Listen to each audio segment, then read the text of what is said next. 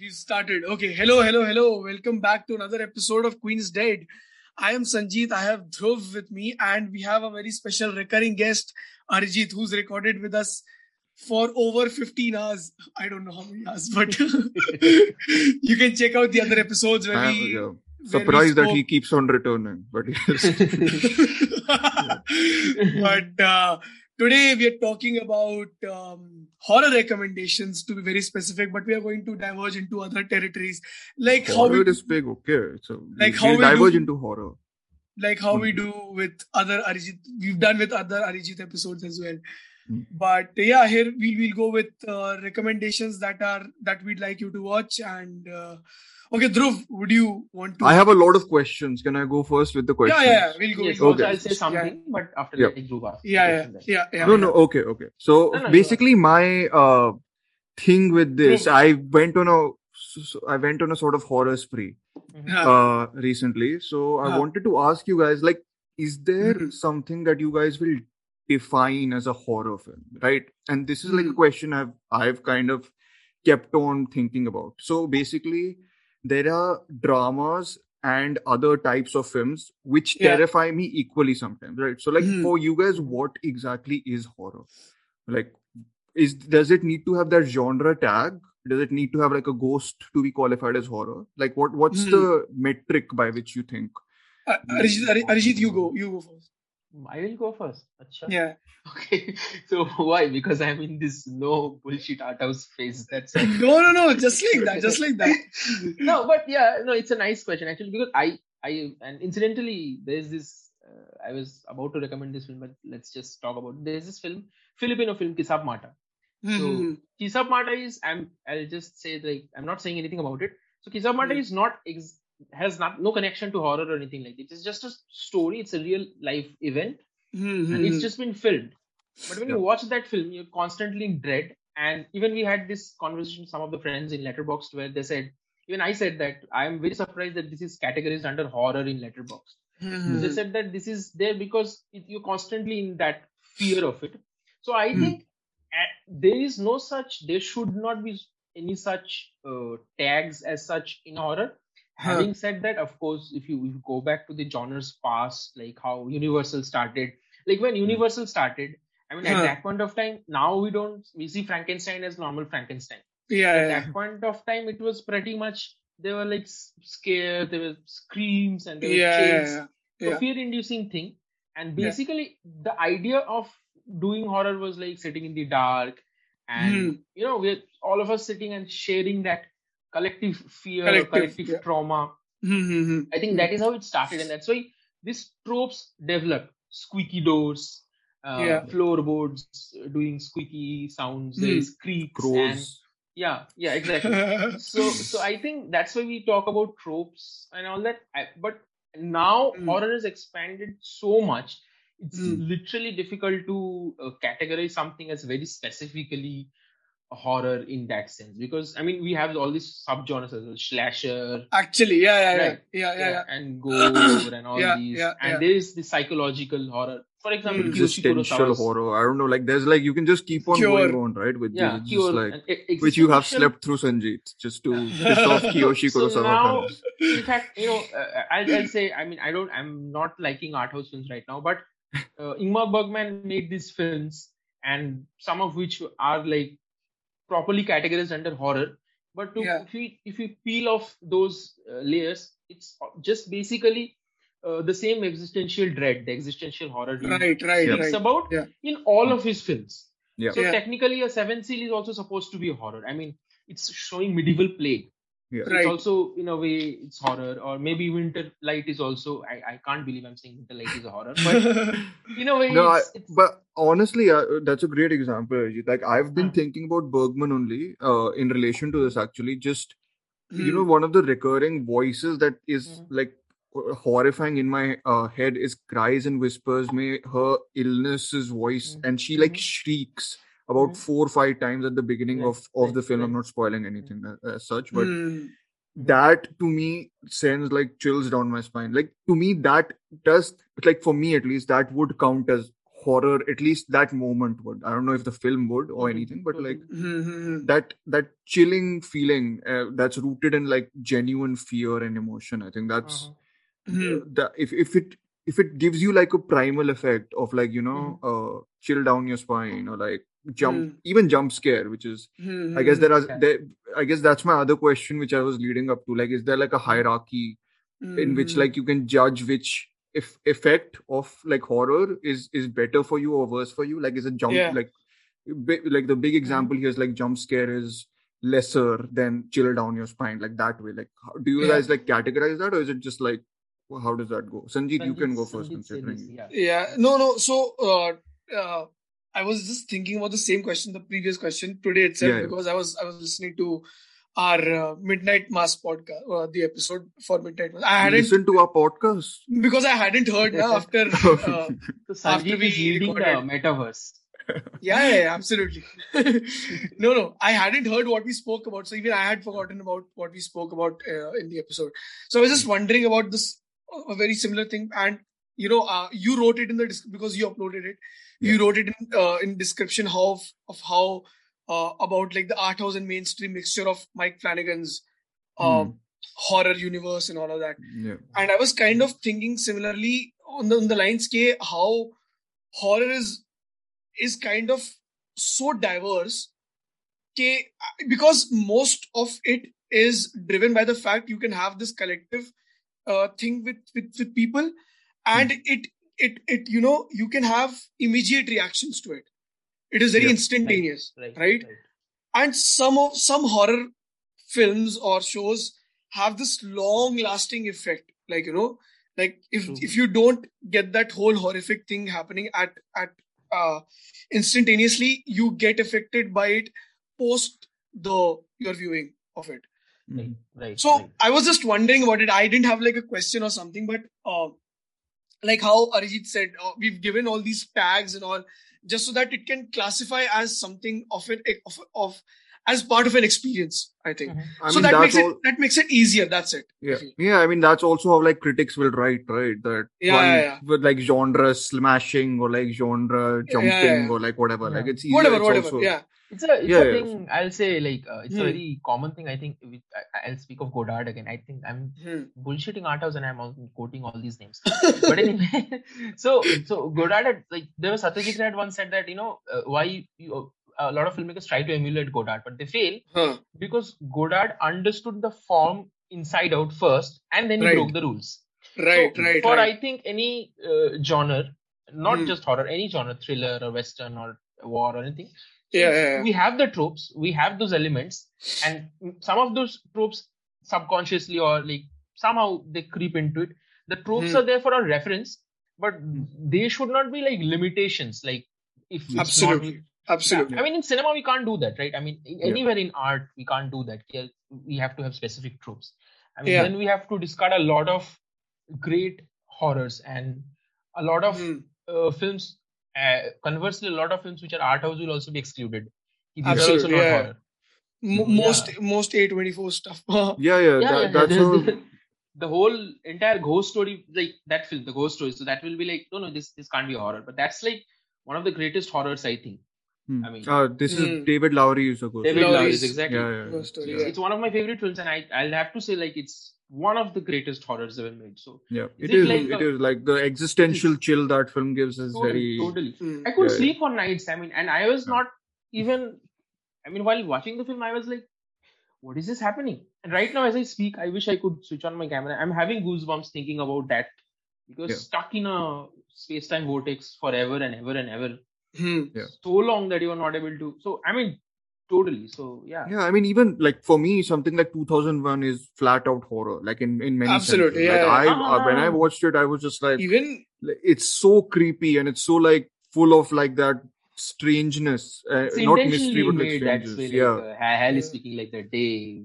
I used to get anxiety listening to, like, I've rewatched 2000. So Halka, all those dialogues used to make me very anxious all the time. Oh yeah, I think that's pretty intentionally horrific also, like on Kubrick's part, very right? intentional. So, and Kubrick very well understood what horror actually stood for. I mean, not considering Shining as his, the true blue horror thing. I think Clockwork Orange also works as although it's like a satire. It's a satire, but it's a horrifying satire. It's a horrifying. Exactly. Because, and he was doing it in 70s when people didn't even understand these things. Early 70s, right? I think early 70s. And if you it was 71, I think, but whatever. I think if you look at it very closely, the themes and everything in Clockwork Orange were, if you put it in a film, I don't know if you guys have seen. Dhruv has seen the horror anthology, Ghost Stories anthology on Netflix, the Dibakar Banerjee one. You can literally take those themes and put it in that, and it's exactly the same thing. It's just Dibakar Banerjee has taken from like which I absolutely love. The shot, the horror shot. The only shot, and the only one, and that's such a good way to use metaphor for horror. I mean, it's implied horror and everything else that comes with it, but it's like. No, it functions on two levels, right? It's functioning on the messaging level and it's functioning on the actually scary level. It's not like prioritizing one over the other. So I think. In fact, I think it's nice you mentioned Kubrick, Sanjeev. That I mean, I think Kubrick is kind of one of the finest horror directors ever, because if you see. Even Eyes Wide Shut. It's I mean, what the fuck is that? Sense of this one. I mean, so, and even like that film, the one with the Vietnam War, I forgot the name. Full Metal Jacket. Even that is, I mean, it works in that same space. I think his style itself does. No, like his style in all of his films is so like precise and like he's like very intentionally he will make it this very cold and calculated kind of stuff, so that you are freaked out. I mean, don't speak like this.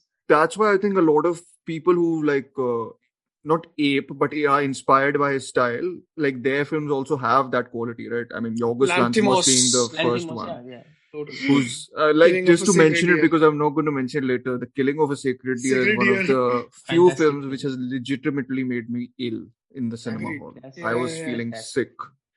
And it's a compliment, He does that. That's anxiety.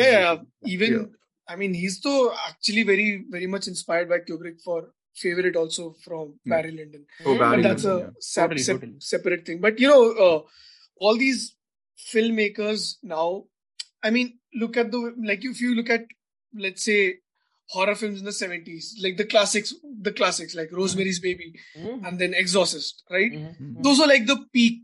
I mean, the top two, if you want to. And Shining, club that in. Just because I'm here, you want to exclude it. Shining is 80s now. Okay, 70s you're saying. Okay, got it. Okay. But was Rosemary's Baby was 60s, Rosemary's right? Baby was 69 or something. 67, 69. Polanski was on a run. Like he did absolutely, this Tenant and and what was the other thing? Repulsion.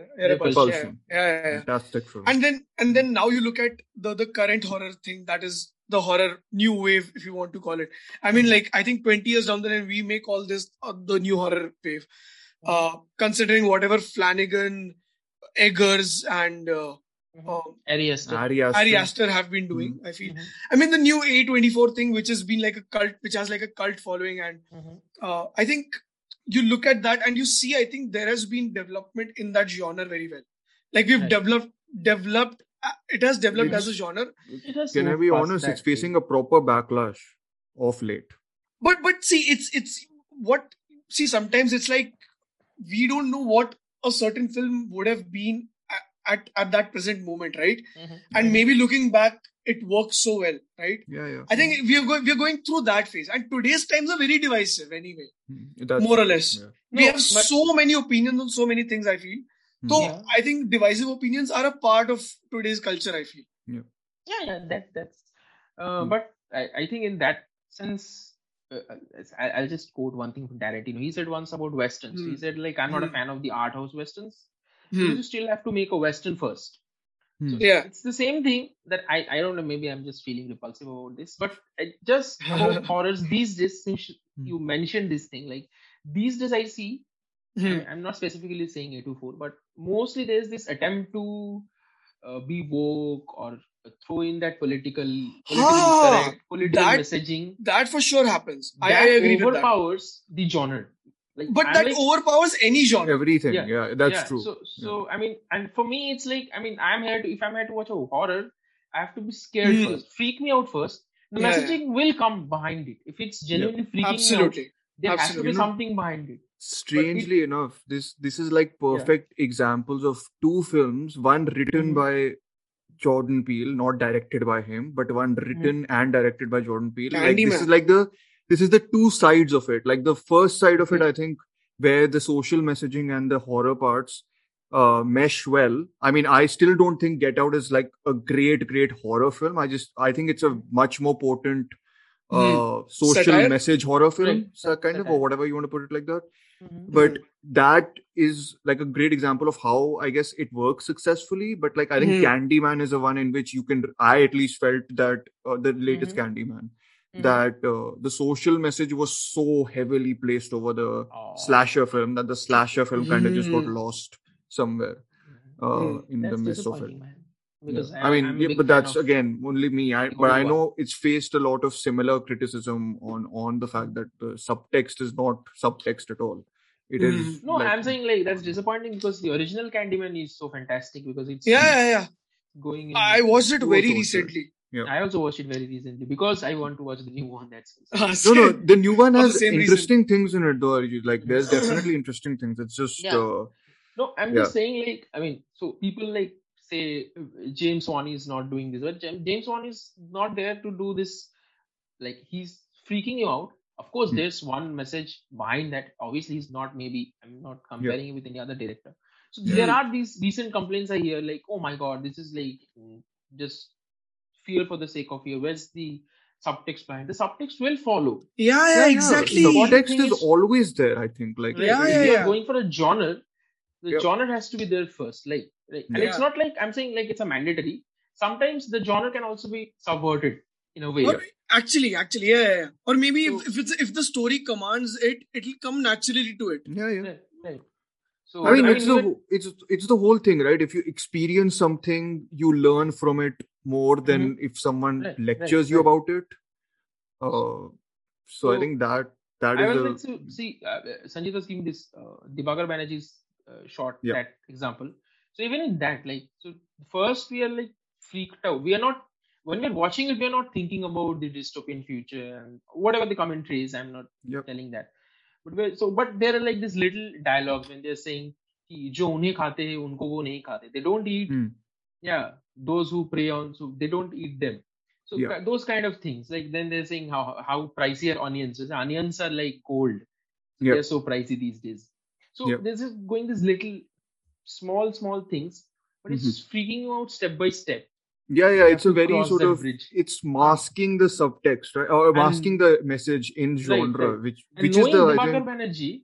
It might have been very difficult for him to do that because he's that kind of a person who wants to go straight head on political, but he had to stay in his horror. I mean, I think sphere. he's done that even recently with his more sort of YRF movies or Sandeep Pinky, which we've talked endlessly about on this podcast. So we'll refrain to do it more. So Sanjeet is frozen right now.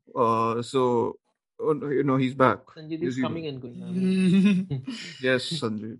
How are you? Late night internet problems, my friend. Okay. This is also very are you sure there's not one of those whatever host movie ghosts somewhere around here?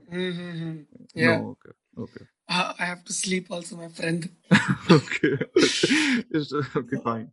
But anyway, okay. Do you have anything to say, Sanjeet, on the whole subtext and text? No. I mostly agree with whatever Arijit said. Okay. So, to be honest, we've answered whatever I was going to ask. So there is nothing else to ask, honestly. The only thing I was going to ask, one more thing, I guess, is how do like 70s and 80s horror films, and I guess I'm specifically mentioning like Exorcist, the Texas Chainsaw Massacre, Halloween, the original, not recent films. Like how do they what terms do people, new audiences give to them in like a modern horror landscape, right? Because I was doing this thing on the Exorcist once where the reception on it has changed so much since the time it had released, right? Earlier, it was the most frightening thing people had ever seen. Now, a lot of people find it comical because there's like the effects are so dated, I guess, in some senses, right? But it's been derived into so many other things. It was bound to happen, right? It is a pop culture phenomenon, so yeah. Yeah, but the weird thing is, I, as someone who watched it much later, right? Like I watched it, I think 4 or 5 years back now. Okay. I had heard both sides of this so much. The sort of horror, it's the scariest thing ever. And it's dated, like everyone laughs at it, right? And then for me, the weirdest thing was it was scary because it was so sad.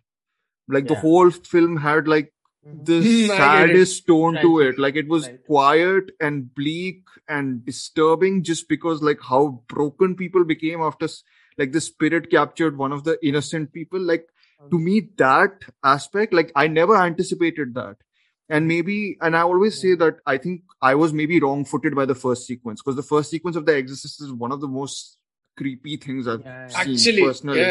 I expected like directly to go into this town where you have like this thing with this family and all that. You're tuned like that with modern horror, I think, in some ways. Here, this goes directly to some desert and it's like completely quiet.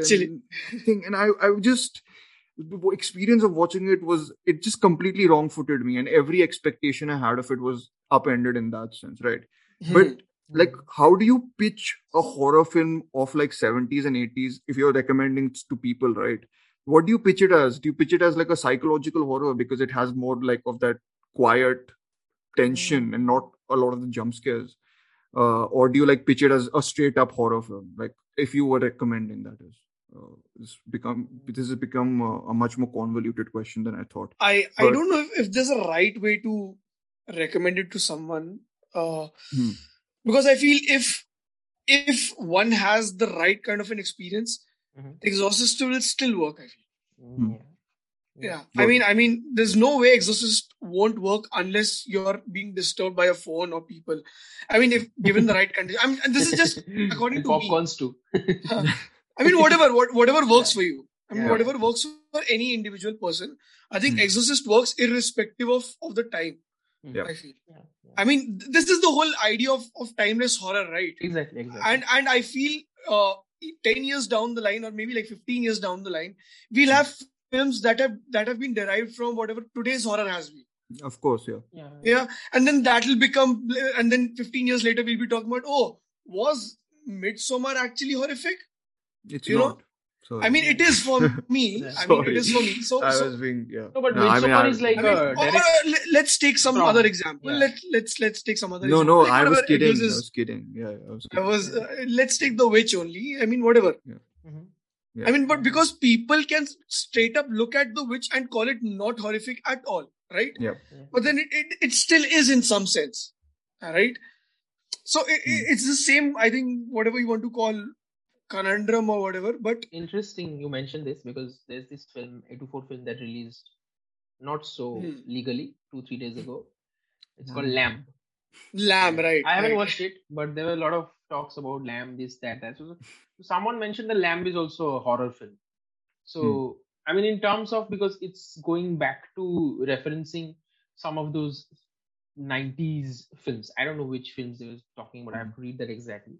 So I think this, especially now that we have, in terms of content, like story or themes, just saturated at such a level.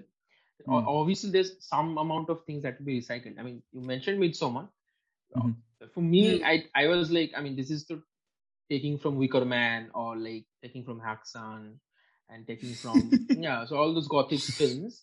But I mean, that's also integral part of recycle. I'm in fact surprised that The Exorcist hasn't been rebooted, or like no one has made an attempt to like remake or do something.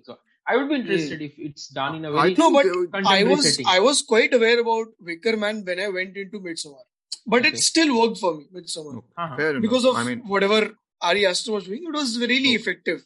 No, but if have the context, then it's okay. But sometimes if you exactly my point, yeah. I honestly think if I didn't watch The Wicker Man, I would like Midsommar much more. I thought it was very derivative, like to me at least. And it is extremely, even his earlier film Hereditary is so much derivative of Innocence and Don't Look Now, right? I mean, Don't Look Now, so it's completely inspired, Innocence right? Was more like, okay, yeah. Okay. I mean, creating a family drama which is a part of like a horror film, which it doesn't really. I mean, that is what Hereditary is, really, right? Okay, I watched The Innocence just now, and it's going to be one of my recommendations. Dealing with trauma and stuff like that. Yeah, trauma horror. That's like. So I mean, Ari Aster is completely inspired by those horror films. I think. Ito said no, that Hereditary is not a horror film. It is not. Yeah, I mean that's how he perceives it. I think it's pretty creepy. I mean, it is creepy, but I think that's part of the whole genre things that he's. But then what about like the end where it goes completely horror? Like what? I mean, that's the whole fun part, right? That's why I think it was like, I mean, it was divided into one section of people who were like, this is the problem. One section of people. My problem with the film is that like it's always been that, like it's too strict. I know. I'm accumulating people to kill me, right? Because I have told that The Shining all Hereditary I don't like, Midsommar I don't like. So, yeah. No, Hereditary I like. Sorry, I just don't like the last half. Anyways, we should move on to recommendations. Okay, yeah. Who's going first? I'll go first because my recommendations will end really quickly. I don't really talk a lot about them. Okay. In general. Okay, go ahead. Okay, so the first one which I'll recommend is an Assamese film called Kothanodi, which is directed by Bhaskar Hazarika. And I watched it last year, I think sometime, and I stumbled upon it without any context. So Bhaskar Hazarika's name I had heard because of the Amis, which everyone had heard about. I hadn't seen Amis at that point. So Bhaskar Hazarika was just a name who had made Amis, and Amis was everything that people spoke about for a fairly good amount of time. And, it was like very, people didn't know about it and all of that, whatever. And Kothanodi was such a different experience because first of all, it's a different language. So I'm getting to learn so much about that culture, and it is based on a folklore, right? So such a vast experience that is in terms of just like viewing activity. And it is not really horror in terms of, how you've come to know horror, like how we've discussed before. It is more supernatural, which makes sense because it's like a fable, right? It's a fable kind of a story. And there are like multiple stories that are converging, and some of them don't converge, but they're existing in the same ecosystem. And to talk of it, it's so well directed because it cuts from one storyline to another storyline, but you remember everything what is happening in every storyline. Right. And like I'll just read out. I mean, there's no synopsis as such. It's just 4 different tales, and it's reimagined about like a story about different mothers who are like are demons, or or or actually it's about not just mothers, it's about women only, I think. But it's just bloody good. I don't know how else to describe it without giving away. That's the point where you say like horror. I think even like thematically, it's saying about the horrors of women in this country. Especially from our cultural past, the trauma of women, how they were oppressed. And, I mean, they were almost like a commodity. So I think that's where, I mean, that's the whole thing. I mean, there's this one storyline though where I just felt like punching that lady who's like, I mean, it was an extreme reaction because that story would make you reach at that, reach your threshold at some point. Because it is very much, depressing to see one of those stories happen. Arijit, you probably have gotten the one that I'm talking about is the mother track, which is the stepdaughter track, which I was verifying. Sanjay, this episode is coming after Midnight Mass, in which you have also wanted to punch another lady. So, my God, there's a commonality appearing here. No, but then I mean, with that, I sort of reasoned it out about those those characters, right? So those certain characters, which are twisted according to your tale, right? Here, the tale is only completely twisted. That the characters don't really have to do anything. It's just the tale, which is extremely antagonizing in itself. It's actually very minimally made film. Very minimally made. Yeah. So I mean. So wait, can I ask a question, because I have not seen the film? I want to see it. Where is it? It was available on Movie, but now I think it's available. It's streaming on Sony Live, along with Bhaskar Hazarika's Amis as well. Got it. I mean, Amis is also a recommendation for people who like to watch a horror film. Fantastic. But wait, so the fable-like nature of it is a bit like the Guillermo del Toro films, or is it more like to do with Tumbad or something like that? It's not really gothic. I mean, it's very Assamese kind of. It's very specific, culturally rooted. Very culturally rooted. It's very culturally rooted. Okay. And I mean, I don't know what better way to describe, because it's not like it's not really I mean, it's a reimagining, I think, of the whole fable. So I think it's the whole rooted nature comes in along with the specifics of that place. Got it. So even if you're unaware about it, it will still work for you as a film. Yeah, because the universality of the themes, I mean, they through these specific points, the specific characters, specific location of the story, kind of filters through it. Yeah. Got it. So how does this compare to something like Bulbul, which I know you don't like? Bulbul is more expressionistic in that sense. So more gothic and all that. Sanjay Leela Bhansali. This is not gothic art. This is like completely watered down version of anything. Bulbul that Sanjay Leela Bhansali taking Tagore and Satyajit Ray. My God, what is this description? I'll tell you what, Bulbul. The seed of the film is Satyajit Ray's film Charulata, absolutely. Wife, which is actually a short story by Tagore. Short story is actually a self-reflection on Tagore's own life, because when Tagore was a child, he was I think 13-14 years old, his elder brother got married, and he had this relation with his sister-in-law, like a lot of affection and understanding, because those days, because his sister-in-law was this kind of a Kadambari Devi, she was this kind of person she was intellectual, she used to write and she used to sing and all that, but she never got attention from her husband. It's totally Charulata. So absolutely Charulata. Right. Minus that horror thing they added, and the Bhansali thing, the color and all that thing. It's a collision, like a colliding three masterful things to create something. Very you can fill in the blanks. Whoever likes it, I don't mind the film actually. So I mean it's okay. Yeah, it's okay. Yeah, but people who know where it's coming from, they'll immediately we were actually and there were a lot of professors I know and scholars. They were like, "Oh my God, this is too much of Tagore and Charulata." Absolutely, I mean, I never thought about it that way, but now that I think it is. Now you like it even less. There is, I'll tell you. In fact, there's. I mean, I don't like it. I'm still okay with it. I mean, I'm not saying. I'll tell you, there's a lot of similarity with. There's this Bangladeshi author Humayun Ahmed. he writes this. He has a fictional character called Missy Rally. Missy Rally is a psychiatrist, and he also dabbles in supernatural horror. So people consult him for their. So each story is like that. So someone faces some supernatural problem, they consult Missy Rally. Have you seen this movie called Pari? I have. Doesn't it have like the similar Anushka elements Sharma, that? no? Yeah, the similar elements. Pari, what the one Arijit spoke about. which copied from Let the Right One In. Is it copied?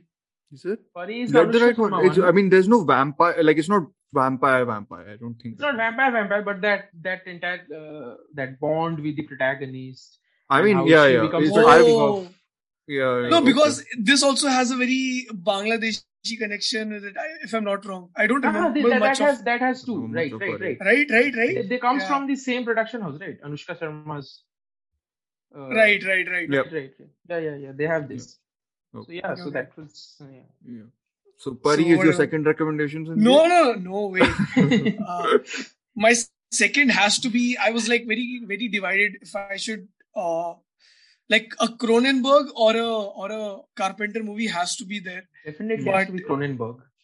But Carpenter, Yeah, I Carpenter think is great too. Carpenter is great. I think the thing a lot of people have seen and all of that, I think, and I think I discussed the thing in my sci-fi episode also.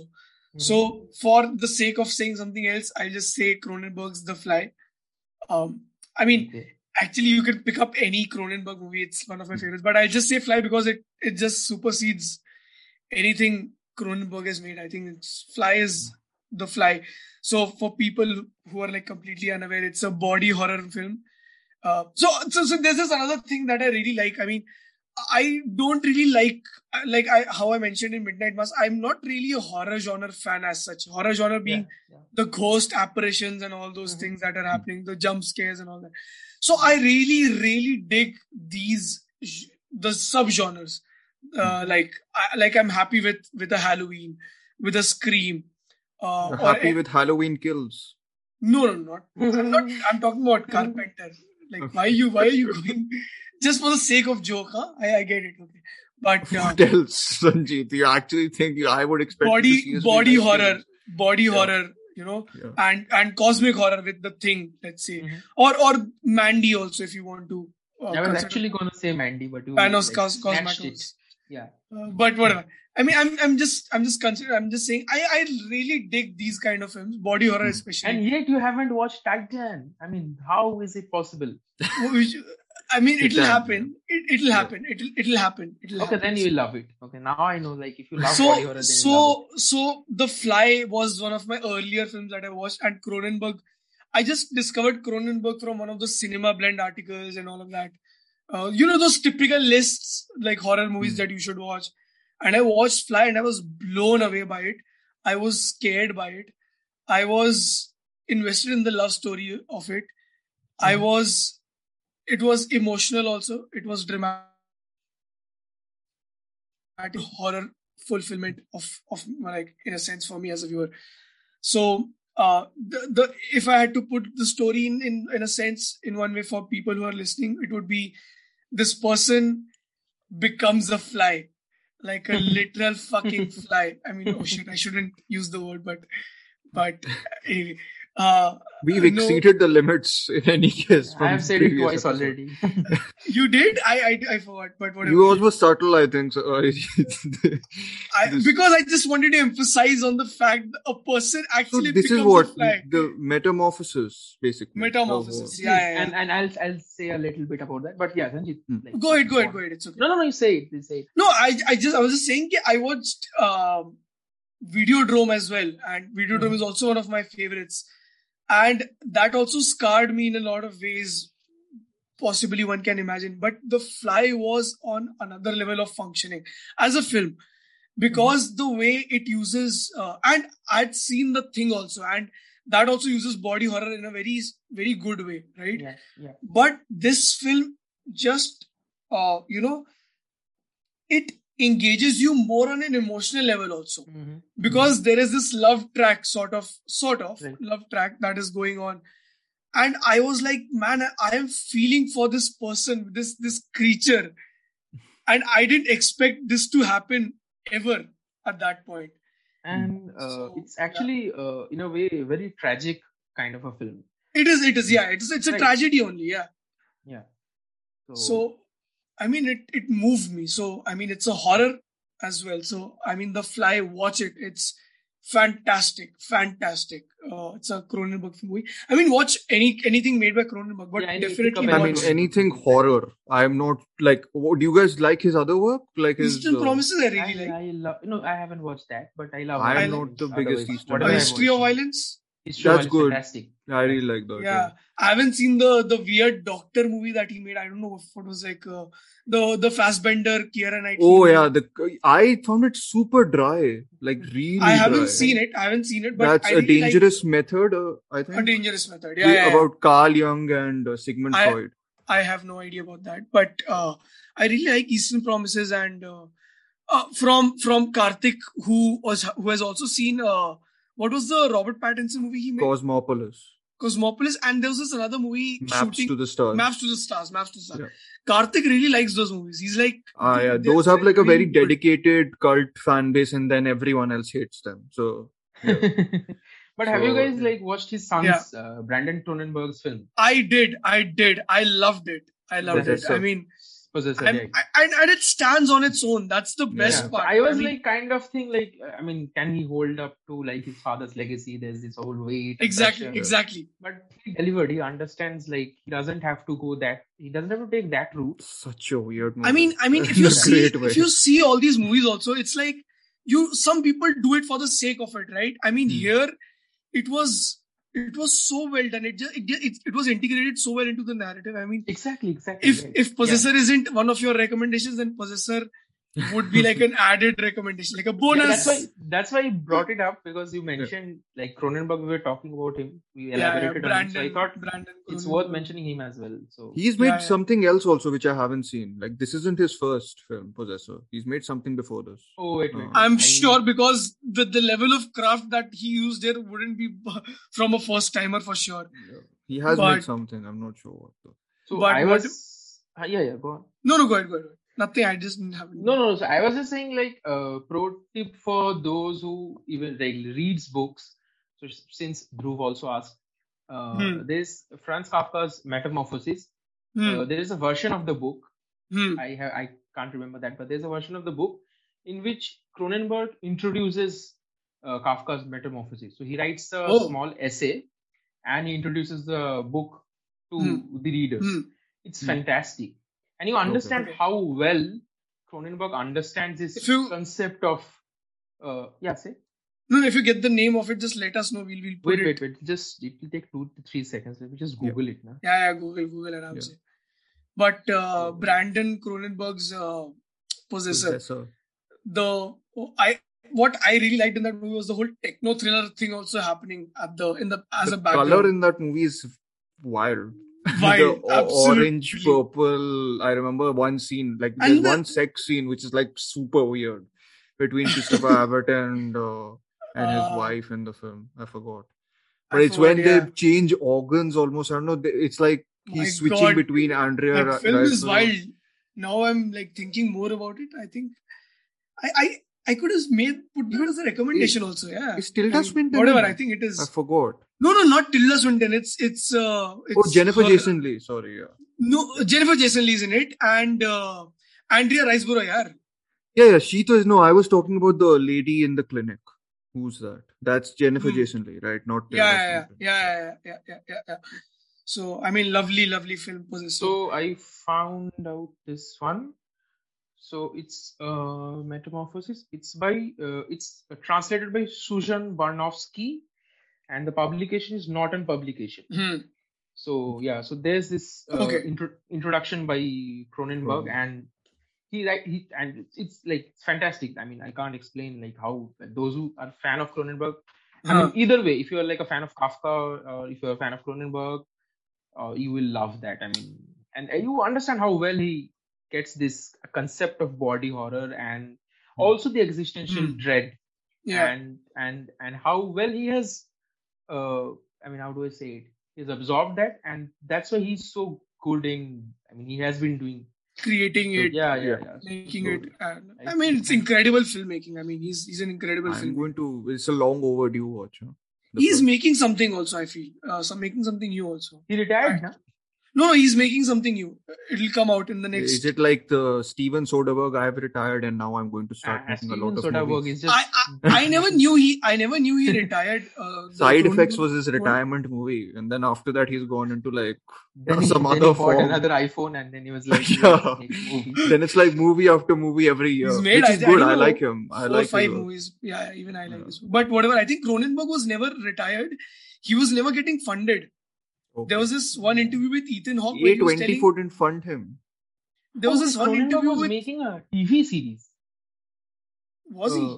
Yeah. He was connected with. I don't know if that's no. Like...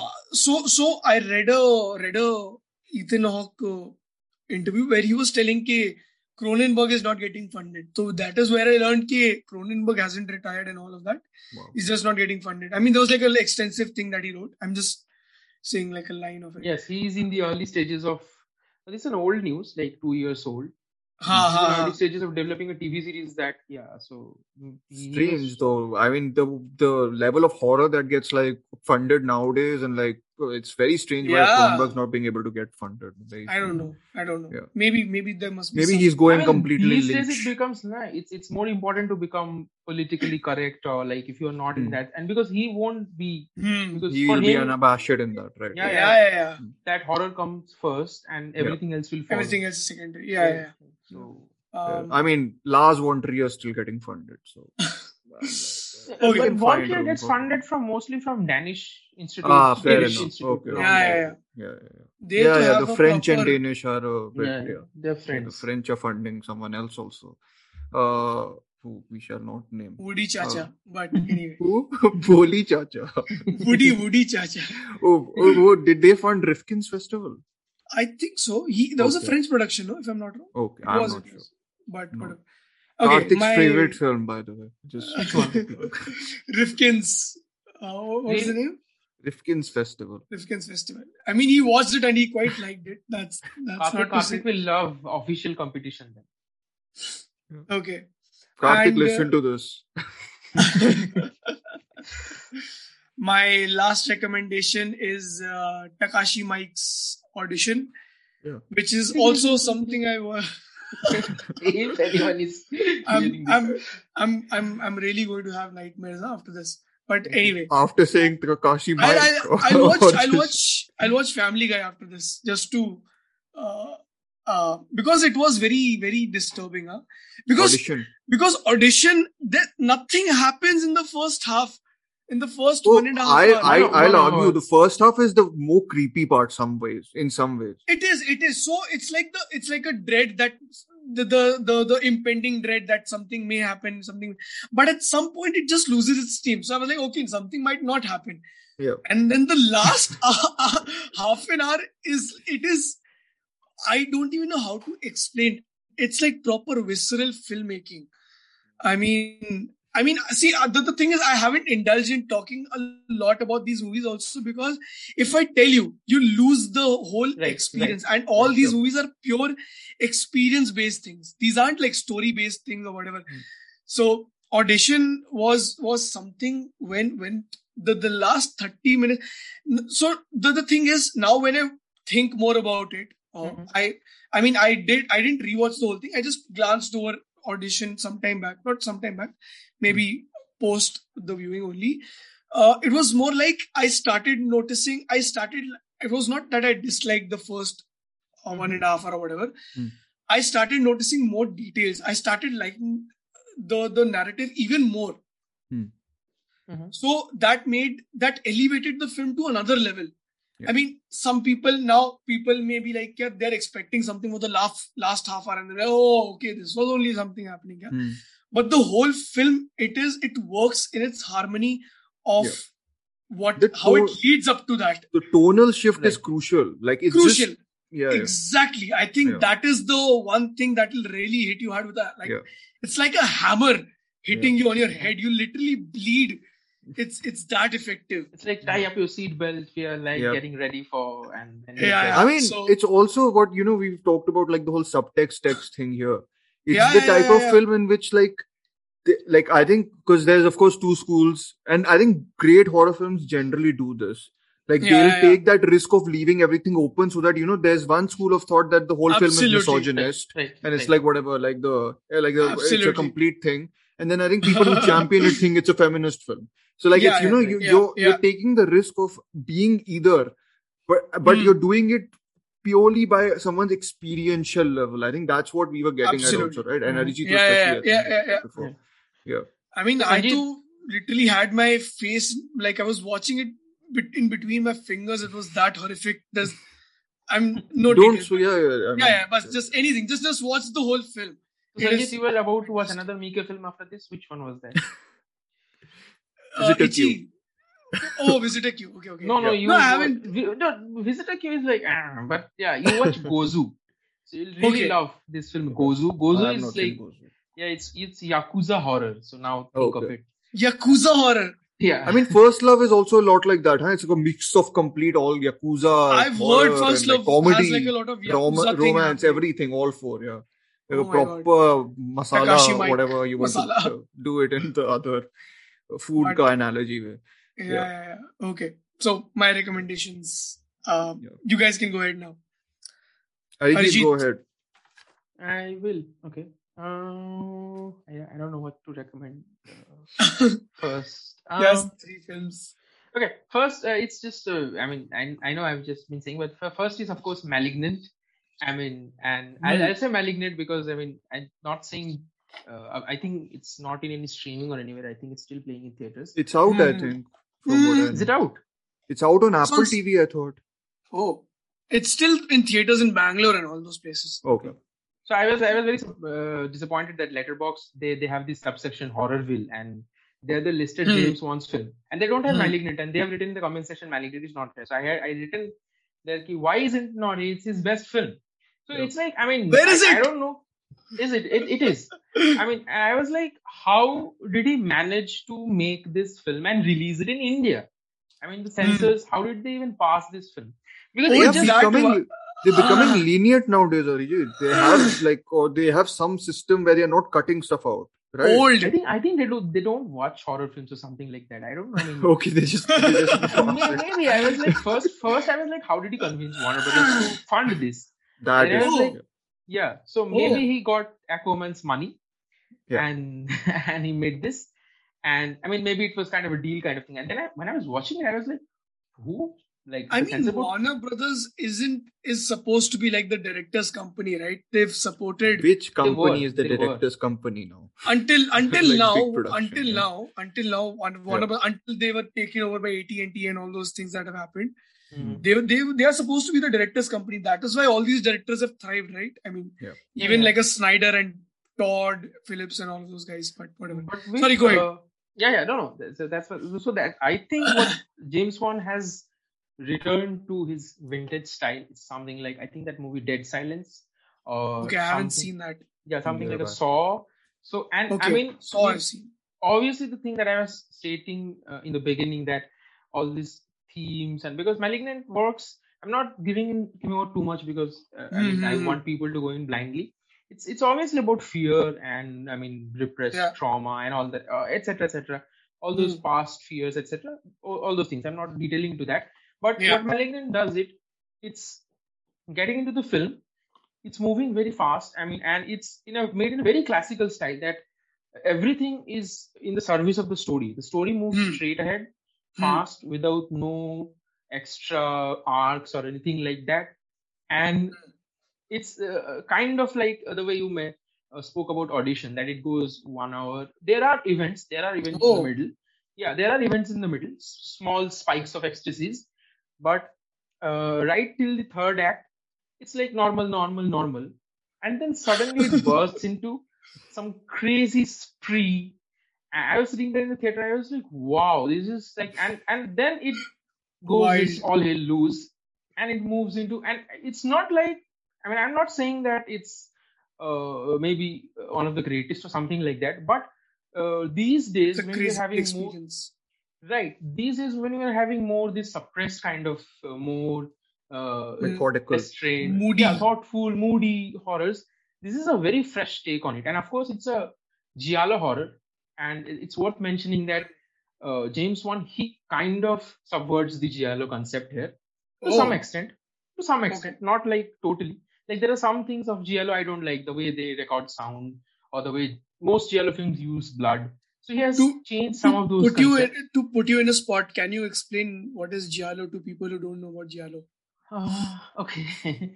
I am not a big I'm fan. sorry. I'm sorry to do that. No. We've never done this, but I think there may be some context required for people. So I'm not a big fan, so maybe I'm not the right person to explain this. But still, I say so. There's this group of Italian filmmakers who came out late 60s, early 70s. Mario Bava, Lucio Fulci, and these filmmakers, they used to make these films of moderate budget and a lot of blood and gore.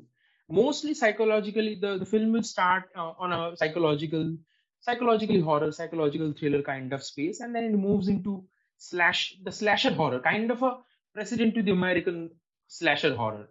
And and a lot of blood and gore. And the blood and gore is not it's hyper exaggerated, but it will be very different from the classical American in the sense that when someone is say slashed open, there's no music or something like that. It's like normal thing. You have been cut into pieces and the body is there and the blood is flowing and the person is moving normally. And also they had Ennio Morricone. So Morricone scored in a lot of these films. The most famous director, of course, is Dario Argento. Who was also the student or assistant kind of to Mario Bava. So he inherited this and they moved this tradition forward. I'm not a big fan, so maybe I didn't explain it well. But but I think at least some context would help people.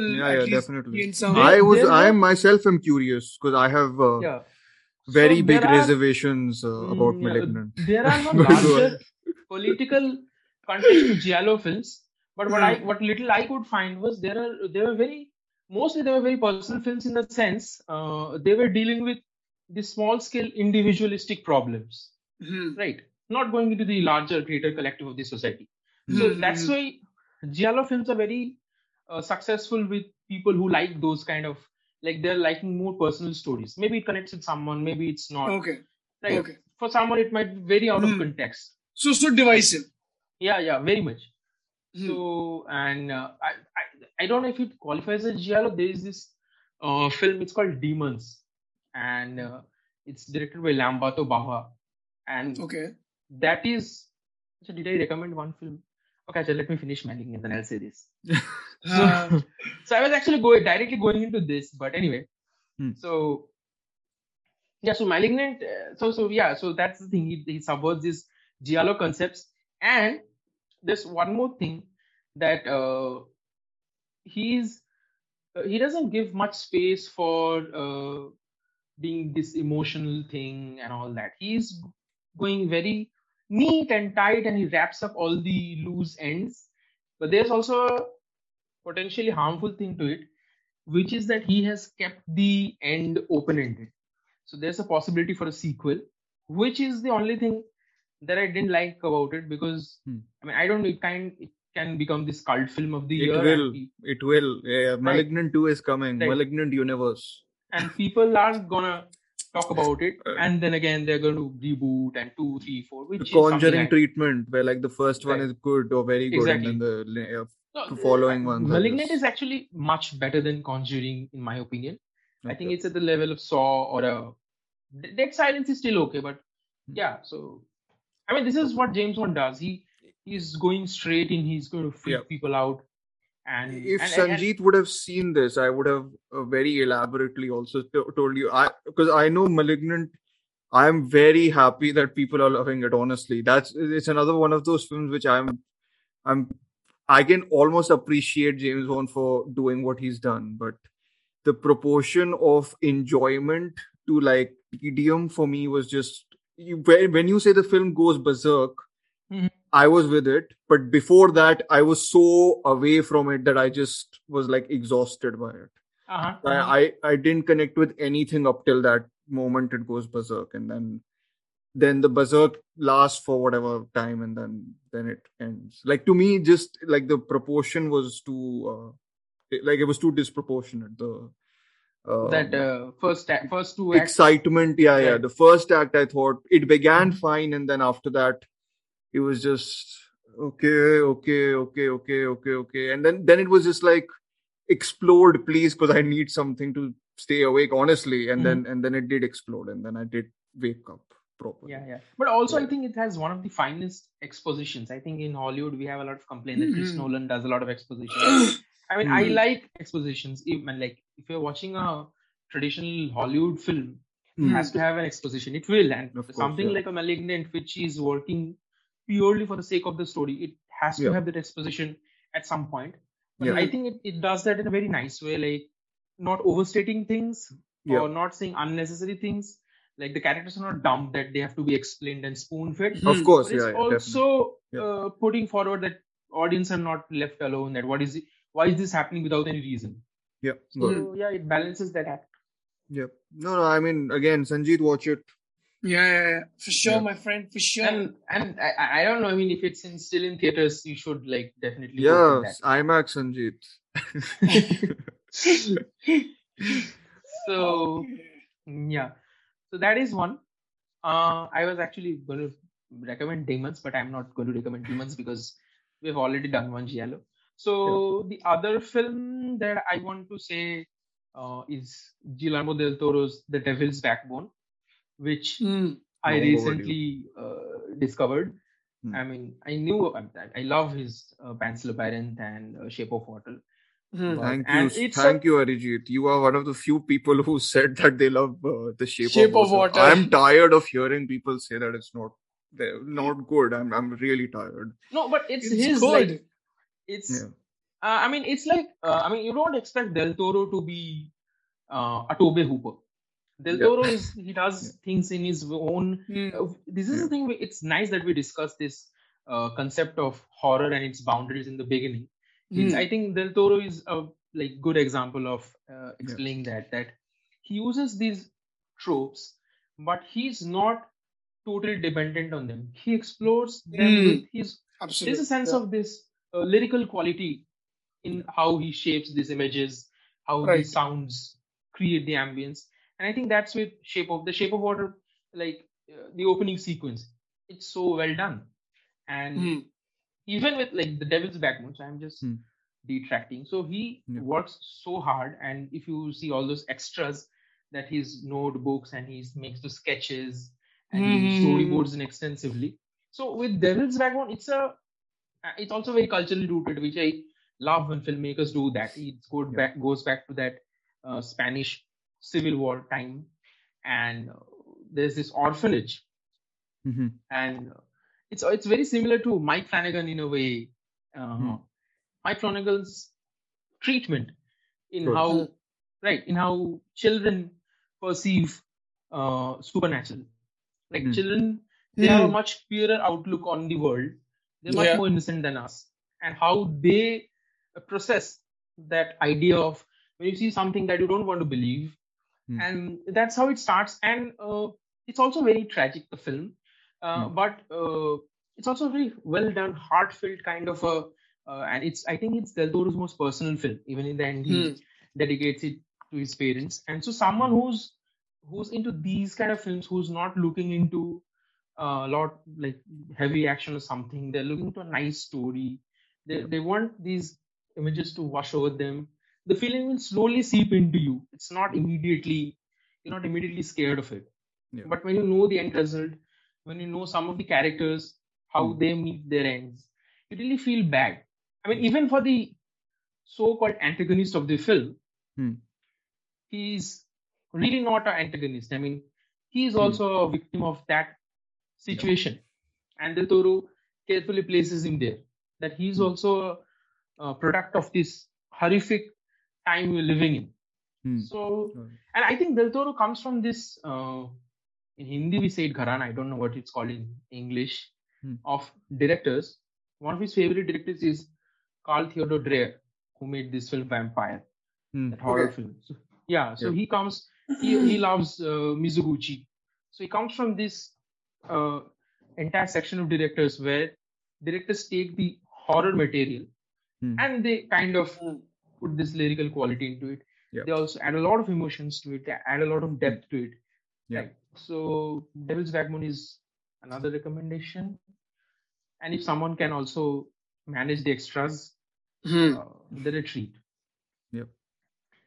And the third film, I'd recommend Candyman, because again the old one, the original one, right? Mhm.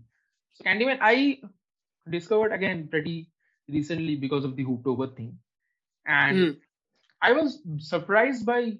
I mean, I love horror, but I hadn't heard of this film much before this new thing came up. And Candyman again, it's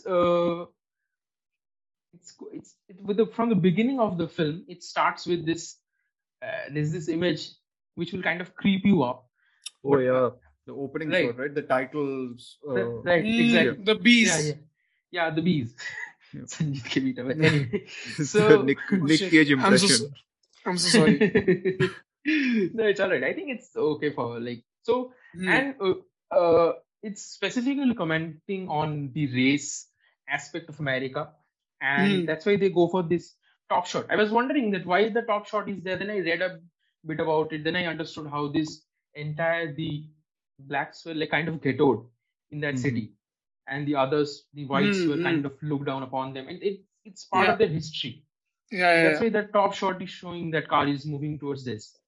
And the commentary is, of course, how we use urban legends or these mythic folklores, and how the story of people who were oppressed at some point of time becomes kind of a vehicle for us, right? I mean, for example, let's say just Holocaust or something like a partition.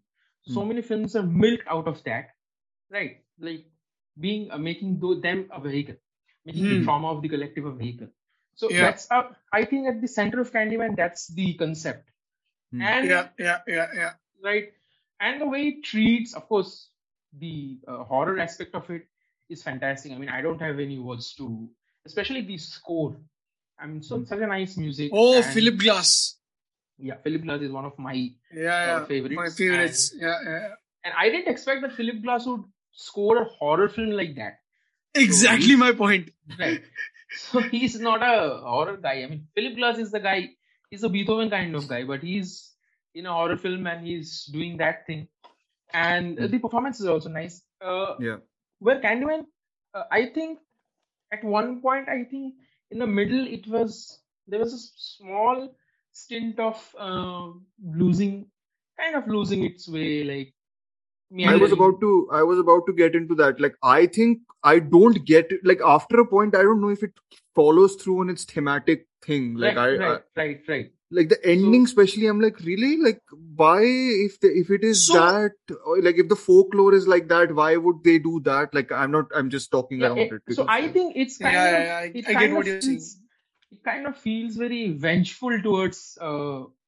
I mean, it's the film is the director or the writer. I mean, I don't know whom to say this on. Yeah. But it's kind of like the author of the film feels a sort of resentment and vengeful towards the people who are using this collective trauma. Not a very forgiving person. So there's this sense of contradiction near the end.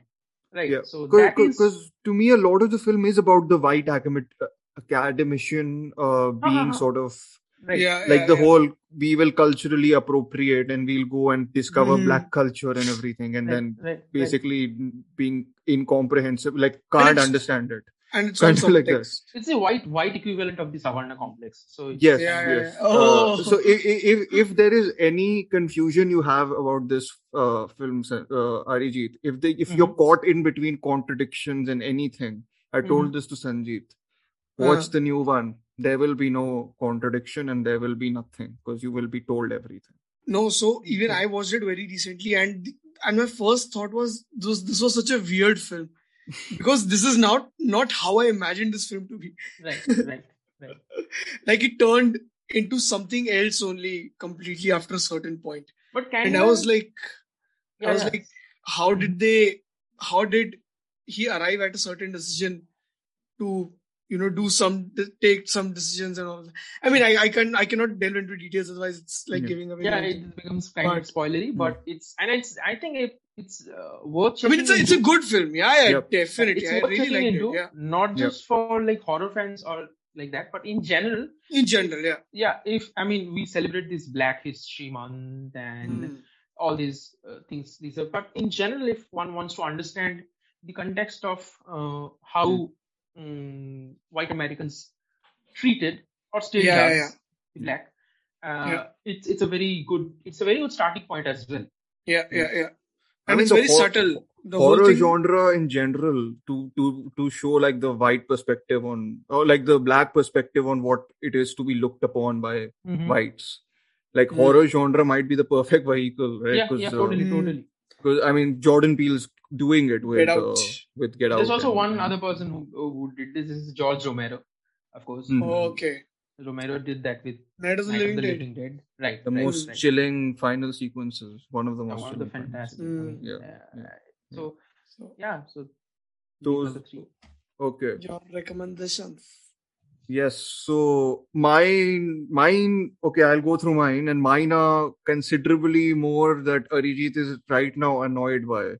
Well, not all of them, but at least one of them is the art house horror, and it is from from A24. So I've been listening to the soundtrack continuously, so I'll just get this out of my system first. So this is Jonathan Glazer's Under the Skin, which I rewatched very recently, and I mean, whoever's not seen it, and okay, so the thing with this is the type of horror which can very easily and very understandably for some people tip over into the give me something, like give me something more than just Scarlett Johansson walking creepily towards away from a person while he sinks into, this is not a spoiler because it's in the trailer. Sinks into the oily whatever that thing is, right? It sort of prioritizes abstraction. It prioritizes like experimentalism. Like everything about it screams art house. Like there is nothing about it. It is completely unabashedly art house, huh? Yeah, and I think the reason why it works for me is because it taps into something which I connected with. So again, it's like, and I guess with films like these, one can say that these are also vague or too vague, right? So the vagueness in this, the vagueness is not there for me at least. So there's like 5-6 different ways in which you can interpret it, but all of them kind of make sense according to how the film is going along or taking place. So in general, though, just I enjoy it as an experience. I think the slow pace kind of helps the mood of the film. There's a particularly terrifying sequence on a beach, which I don't want to spoil anymore, but it's very, very creepy, and in how long it takes also to unfold. So that is very impressive, and I think if you want something which is like experimental, and again, patience I think will be needed. Slow burn, I think, is the word for it. Very much a slow burn, and it's also got a climax which is horrifying. just to make it very clear. It's I mean, if the beginning is good enough to get you into the whole tone of it completely. Even if you're very Kubrick, very. But the question to both of you. Sorry, I'm interrupting again. Dhruv and Sanjeet both. But if you were to make a film like Under the Skin, like from a director or writer's perspective, I'm not saying exactly that, the context of it, and like, would you do it in the same way, or would you like tone it down, or would you go more arty from a writer or a director's point of view? I'm asking this because that's where I'm struggling to understand the entire art house concept. That's it. Go first, Sanjit. You are the filmmaker. No, but I think this was a very specific perspective. It's adapted from a novel. So I mean, it's adapted, but it's a very specific perspective. Yeah. And sometimes with horror, I feel what happens is let's take Amis only for as an example. Mm-hmm. If you have a certain idea where you want to reach, I'm not giving away anything. I'll just talk around it. Mm-hmm. You have to sometimes go for it. Mm-hmm. Okay. Right. I mean, just plainly get into this wild idea of achieving this particular thing, what your end goal is, and then what you do is you probably like instead of implying into it, you actually make it happen. Like, are you able to understand what I'm trying to say? No, I'm saying like, I get that, but I'm saying like, would you approach it like the end point is my like I need from point A to point B? Personally, no, I don't think so because I'm not capable of doing it. I feel. No, because it's a very one of a kind of film. Like that's it is. I mean, with the director, I think he made a short also very recently. Oh yeah, The Fall. I didn't watch the whole thing, but I feel that I haven't seen anything else apart from Under the Skin. I just watched like a few seconds of his new short, but I feel that is his style. I mean, that is his craft of doing things. So maybe I don't know. I've never gotten myself to think about what could I have done in that. To be very honest. I think Arijit, I rarely listen to like interviews after watching just because I think it sometimes limits what you are thinking about it. But I watched Glazer's interview after this, and he changed the novel in so many ways. Like the novel is much more descriptive. It is about like they give you a proper backstory of who the main character is and everything. So it's detailed. So if you want like that full sort of holistic experience of everything answered and everything more detailed, I think the novel is there for it. And I think what he wanted to do with this was capture an alien experience or capture an alien's experience in the strangest way. And I think for that approach, like if one is to like commit to just put that out, I think then I think his approach is more fruitful. I guess it appeals to less people because it doesn't follow like conventional form, right? Alienates a lot of people. Exactly. Yeah. So I think just so it's I guess a choice on his part also. He didn't even want Scarlett Johansson. That's this is what I know about it. He wanted a completely new face, but it's very strange because the Johansson thing adds so much to the film. Like it's because she's like popular and known. You get like the whole subtext about subtext. The first time I was watching it, I was like, "Is this Johansson?" Yep. Scarlett Johansson is doing this kind of film. I mean, it's really surprising how blank she is in the film. Like he said this that he took inspiration from Bresson here actually, like the whole actors as models thing, where the alien perspective is them being completely closed off, right? I think it works both ways. No? I mean, the film is kind of like a alien's headspace, and also when the audience is watching, they're also like alienated because they don't understand. Definitely. I think it's the whole thing. I think if you're game with it for the first time, the second time when I watched it, I knew where it was headed, so I was much more sort of attuned to her wavelength of what she's thinking, and it clicked me in a different way. Like the whole atmosphere of the film just kind of overpowered me. It's a good reminder to revisit this. Thanks. I think it might be very, very like, long. But not now, Arijit. If you're not in the art house phase, might just be like the return resurrection. Might be the resurrection. Right. I mean, Mika Levy's score. I'm just gonna leave it out there. It's just extraordinary score.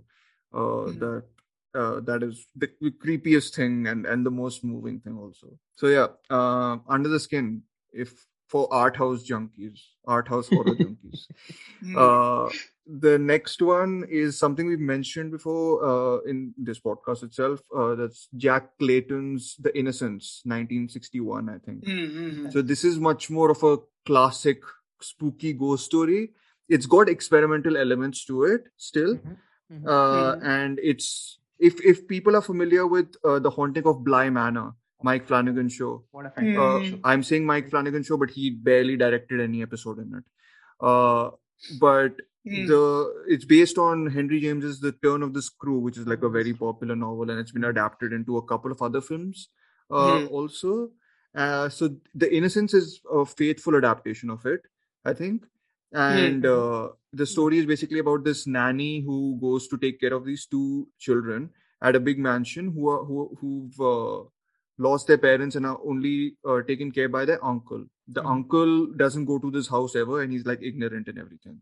And the nanny goes there, and stuff starts to happen. Basically, that's the big plot thing of it. So it's like a very simple plot in that sense. But the direction and the writing and like the mise-en-scène and costume, everything in this is just absolutely top notch. Like you can't. Right. It's very hard to like think about. I honestly like the problem with some super classic old films becomes with me is like it does become hard for me to be scared, like genuinely be scared sometimes, because there is a overstatement to come. This has one of the creepiest images I've seen in a while. Like just someone sitting there and not moving and just sitting there. Right. It's something that Flanagan does a lot in his films sometimes, where he uses it a lot, and it's something just lurking. In this, the character's aware of it, but she sees it and we see it, and she's still just sitting there. There is nothing else. And it's just the image of this woman sitting far away from you, but like looking at you. It's just the strangest feeling. And I think even the sound design. Yeah, the sound design and like even the lighting. I think this has a great production history. If anyone's interested about it, Criterion Channel has extras about it if you guys are interested. So the thing with what's most, I think, creepy about the film is that it's also got like these really disturbing edges to it. Like you can interpret it in completely different ways. Like it's got a slightly surrealist feel to it also, like because you're exploring everything from one person's point of view, right? It can change shape and form, and you either this is a classic haunted house story about two kids who are evil, and by the way, the two kids are very creepy. Very creepy kids. Slightly incestuous as well, like in the. Yep. Yeah, definitely. It's and then it's also the other interpretation is much more twisted, and I don't want to spoil it. I mean, if people want to draw upon it, it's really, really twisted for a film which seems like it's marketing itself as a very conventional horror story. So, it's just. Again, going back to it's scary, but has so much underneath its sort of layerings that you can like dig through and find like its delights more and more. So if anyone's sort of in the mood for a classic sort of ghost story, which will genuinely freak you out, this is the one. Barely any jump scares for people who are allergic to them. Nothing. It's a totally well-made classic, full. Structured and all that. I think minor issue, it's not really an issue. I mean, you just have to hold it in context. Is like how the characters speak. They kind of go like they speak like poetry. Have you had your breakfast? Oh yeah. Yes, I've had my breakfast. How are you? It's not really. I shouldn't complain. I mean, it was. But I think that especially when the children speak it feels creepy. Like then like it falls out of line. Yeah. Then the creepy comes about. Yeah. Then it's like, why are they acting like this? Like, what is wrong with them? Kind of like that. And then the ending is also it's such a weird. By the end, it like the subtext of this, if you read it in a particular way, is really, really disturbing. If you just are interested in finding that out for yourself, please do watch it. It's fantastic. Yeah. And the final horror film, and this is another horror film which I've obsessed over for like 2-3 years now. It's a found footage horror film. I don't know that those have gotten like a really bad rep, right? I'm guessing. Because of Paranormal Activity. I recently watched one, right? Yeah. It's and I've been on this marathon where I've watched VHS series, and like that series goes from being very effective to being absolutely garbage. So like I can understand why people are like pissed off at it. But what gets me genuinely unnerved with found footage is that roughness of the quality, and like the camera is always moving, and like or not always moving, but it's got that kineticism to it. It's like the music is less, and I've always said that less music in horror films to me is sometimes like the marker of already being scared. Like I'm just inherently more scared by silences, I think. So this film is an Australian horror mockumentary.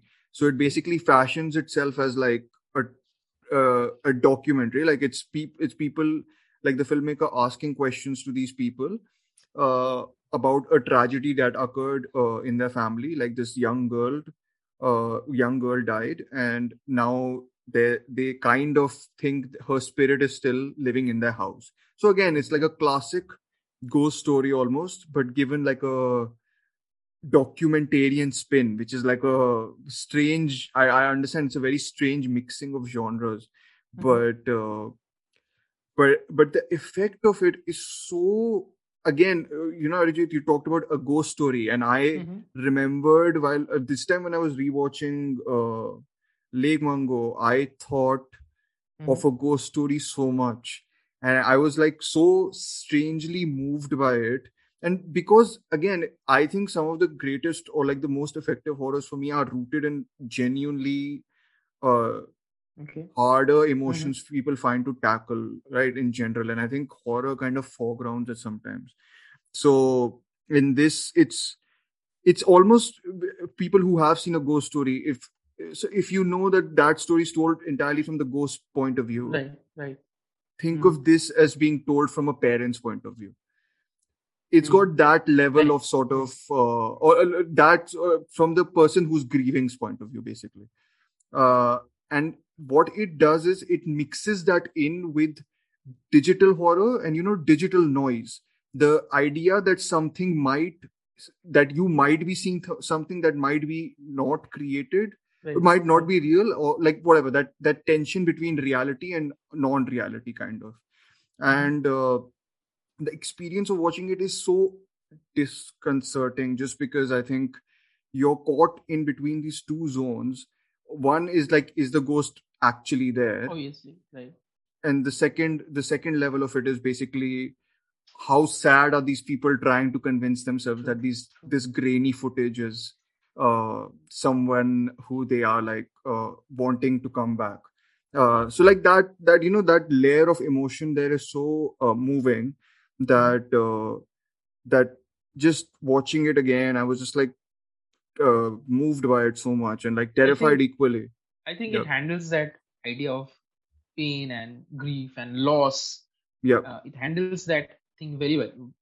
Ghost story is really a very good analogy to kind of an example to it. Like I think it just does it not like very naturally, not like it has to be put into you like forcefully kind of doing it. Right. And for an Australian film, I don't know much about its production. I don't remember a lot of aspects of it, but I remember this, how it tackles this idea of losing a loved one, and you're still kind of the one you mentioned, kind of clinging on to that idea of clinging on to some hope or something. So that and I think just the documentary format works for this type of story so well. I mean, the actors are phenomenal, actually. I think the actors won't ever get the credit they probably deserve, because the level of emotion they bring to the performances here is genuinely terrific. And I've read more and more about the film being supremely inspired by Twin Peaks, and it makes sense. I was going to ask actually that is a Palmer thing. It's a very, very deliberate nod to Twin Peaks. But I honestly, my reference point was a ghost story. I just kept on thinking about it this time when I was watching it, and I was like, what a lovely companion piece both of them would make if someone wants to feel horribly sad on Halloween night. But they'll actually be very depressed for a week or so if they watch these two back to back. Back to back, that's my Halloween recommendation.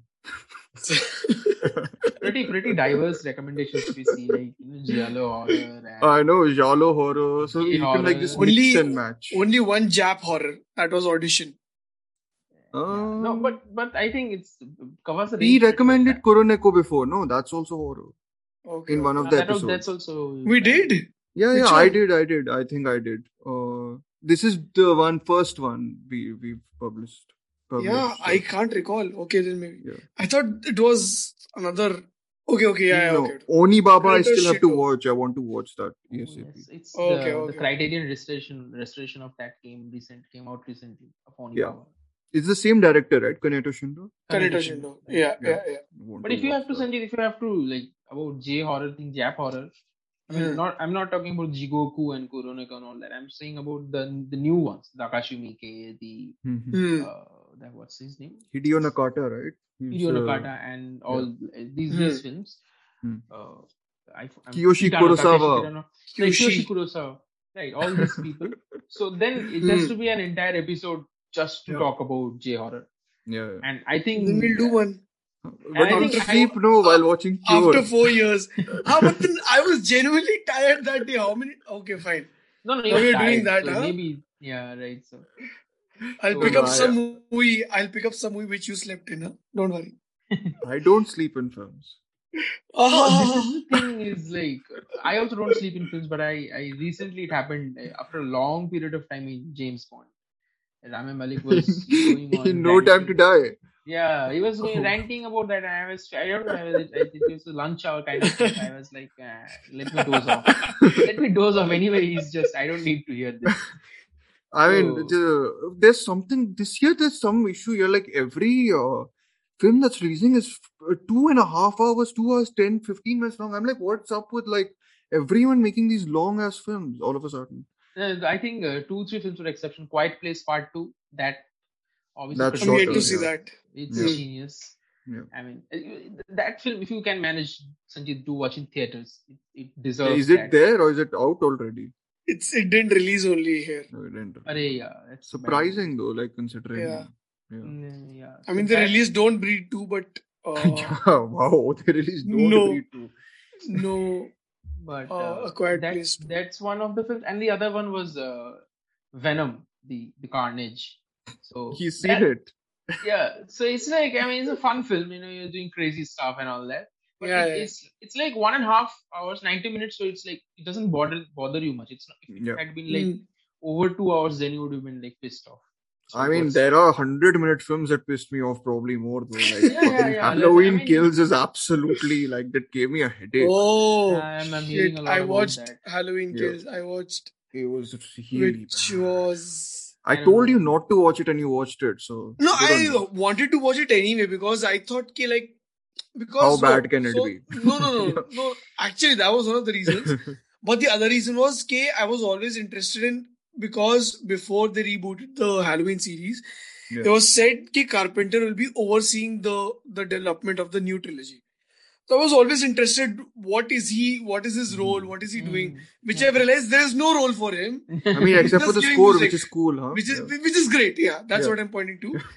He gave music, which is fine, which is great. Everything else has gone to dumps. Absolute disaster it is. Like, Pretty flat out disaster, I think. Yeah. No redemption. This is what I was referring to. Like, some of the films I see these days, like, they start and they're like, this, that. They keep on blabbering. I'm like, get to the point. I mean, this gets to the point also in the most like weird ways. Like, it's so haphazardly made. It's just baffling. Drop a fucking nuclear bomb. It's over. It's done. It's also like so self-serious about I'm like way too much serious. I'm like, it's about a serial killer who can kill anyone. Loosen up. Like, why are you so like up its own, like whatever? Evil dies tonight. Yeah. Sanjay, we should have at least we should have spoken about Ram Gopal Verma's Bhoot. Yeah, why? Sanjay, you didn't bring this up? I was actually expecting Sanjay We're still recording, just so you know. We can still talk about Bhoot. I've not seen it a lot. Isn't that an Exorcist ripoff? Not really. I mean, it's a similar kind of a story, but it's... I mean, the same story. I mean, but I mean... Just Fardeen Khan is the culprit, not the... Yeah. Wow, way to give away the reveal. I mean, culprit can be of a lot of things, no? More than Bhoot, I loved his Corn. I remember being supremely creeped out by. Oh, I love it. So I think Manoj Bajpayee, and then the ending. My God. Urmila Matondkar has done a lot of these movies, though, right? A lot of the scary, creepy sort of. I think from Rangila she did till I don't know till which. I think. No, just like horror movies with. In general, she's done a lot, like those thriller horror. No, I'm saying RGV is the man of like, and you being a fan, I was half expecting like. That's true. I forgot. I thought you were gonna go full into it. That's so disappointing, Sanjeev. Sanjeev is gonna be RGV, and Foop is one of my. And where's Anurag Kashyap's reference here with that awful thing he made in Ghost Stories? Why would I talk about it? We've already spoken about it so many times. That was Anurag Kashyap's tribute to David Cronenberg. Exactly, and like I think Jay Horror and all also, no, he drop on a lot of it. Like I was just the kid kind of, and even the grading was Omen and everything, and I was just like, what are you doing, man? Like, why is Anurag Kashyap doing this? But Sanjeev, you should have recommended Fook and like I think the cult. Agyat. I think you are the only one who's a fan of that. Agyat only Dhruv will recommend. I watched it in the cinema. I remember watching it in the cinema. Only Dhruv can recommend proper Agyat. Horror comedy. To like I've given the most depressing horror recommendation, right? Watch Agyat then. It's the most funny thing. You know, RGV did this one horror film called Raat. And at that point, Hindi films didn't necessarily have a lot of good sort of horror thrillers or just thrillers in general. I mean, your basic thrillers were like whatever Ramses were making in the 80s. But after a point, that B horror had also vanished. Then it was just like nothingness. Then there was this 100 Days, which was like a very good thriller with Jackie Shroff and Madhuri Dixit. And then RGV made this movie called Raat in Telugu, and then it was like he did the similar thing with what he did with Shiva. Then he released it in Hindi, right? And it got a lot of rave reviews at that point. It was because it was like a horror, and nobody was doing this kind of horror at that point. So RGV still stands out. I mean, I remember liking a couple of the stories from Darna Mana Hai. Darna Mana Hai. Yeah, the Saif Ali Khan Boman Irani story. That's creepy. What's the really weird one when everyone turns into apples? I was going to say that. Shilpa Shetty. Yeah, there's the last one. I don't know if that's the last one. The Aftab Shivdasani one where the kid was beaten with a whip. Which one was that? The maths teacher. Maths teacher. Yeah, he goes completely nuts, right? I'm getting goosebumps. I'm thinking about it. Yeah. No, and then there's the Vivek Oberoi one, right? Where some he's Nana Patekar. Nana Patekar, yeah. I think all the stories are nice in that sense. Yeah, it's fun. Like Danna Mana is fun. I don't know what happened with Danna Zaruri. I don't really. There was one story by Aftab also in one segment. Yep. I'm not saying what it was because Statue stop. Yeah, and then the twist is fantastic. It's lovely. I didn't know Darna Zaruri Hai. I remember the first segment, which is directed by Sajid Khan, which I like. Oh, it's all different directors. I thought it was like RGV. Darna Zaruri Hai was different directors. Okay. One was Sajid Khan, one was Praval Raman. Sajid Khan is in Houseful Sajid Khan. Yeah. Okay. That was his first directorial thing that he ever did before Hey Baby. What's the first one? The cinema hall. The cinema hall, which has directed by him. Yeah. And I love it. Okay. Is it? And I don't remember anything else apart from that. Well, now you literally genuinely put me in the mood to watch Darna Mana Hai. I'm checking right now. Where is it available? Yeah. No, it's on Amazon Prime. Oh, Amazon Prime, nice. Yeah. I might not sleep and just watch Darna Mana Hai then. Yeah, I was thinking, let's just watch it now. Okay. Because, so I mean, these kind of films were like for us, it was like a fresh air kind of thing because we used to get, like Sanjeev mentioned, a lot of those. Vikram Bhatt horror films. Yeah, Raz and White Clothes. Raz 2 and Raz 3 are like. My God. That kind of. Raz 2 still had nice songs. It was genuinely scarred by 1920 when I was a kid. Yeah, I've heard like a couple of friends being genuinely scarred. It's The Exorcist, like literally. Exorcist, yeah. I was watching it and my sister's sitting next to me and she was like a huge horror buff, my elder sister obviously. And she's like, hey, this is The Exorcist. This is it. I'm like, why would I pay attention to it? I was genuinely scared. I still remember there's one really creepy image in that when someone's eating a cat. It's there in the film. Yeah. Right. No, I was the one scene, the one shot that I remember. It's not like a God's eye view, but it's like from the top, from an elevated angle.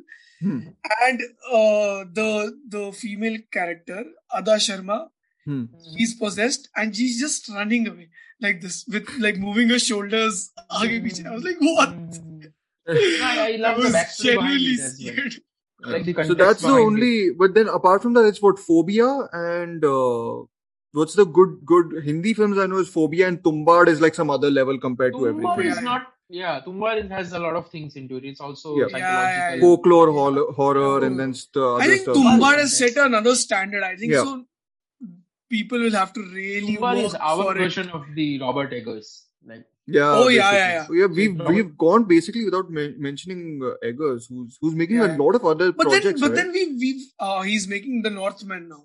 Northman and then Nosferatu remake. Nosferatu, yes, which is what I am waiting for. Nice. Anya Taylor-Joy, another one. That's my favorite Munro movie. But waiting when he's gonna make Nosferatu. So Robert Eggers making that is.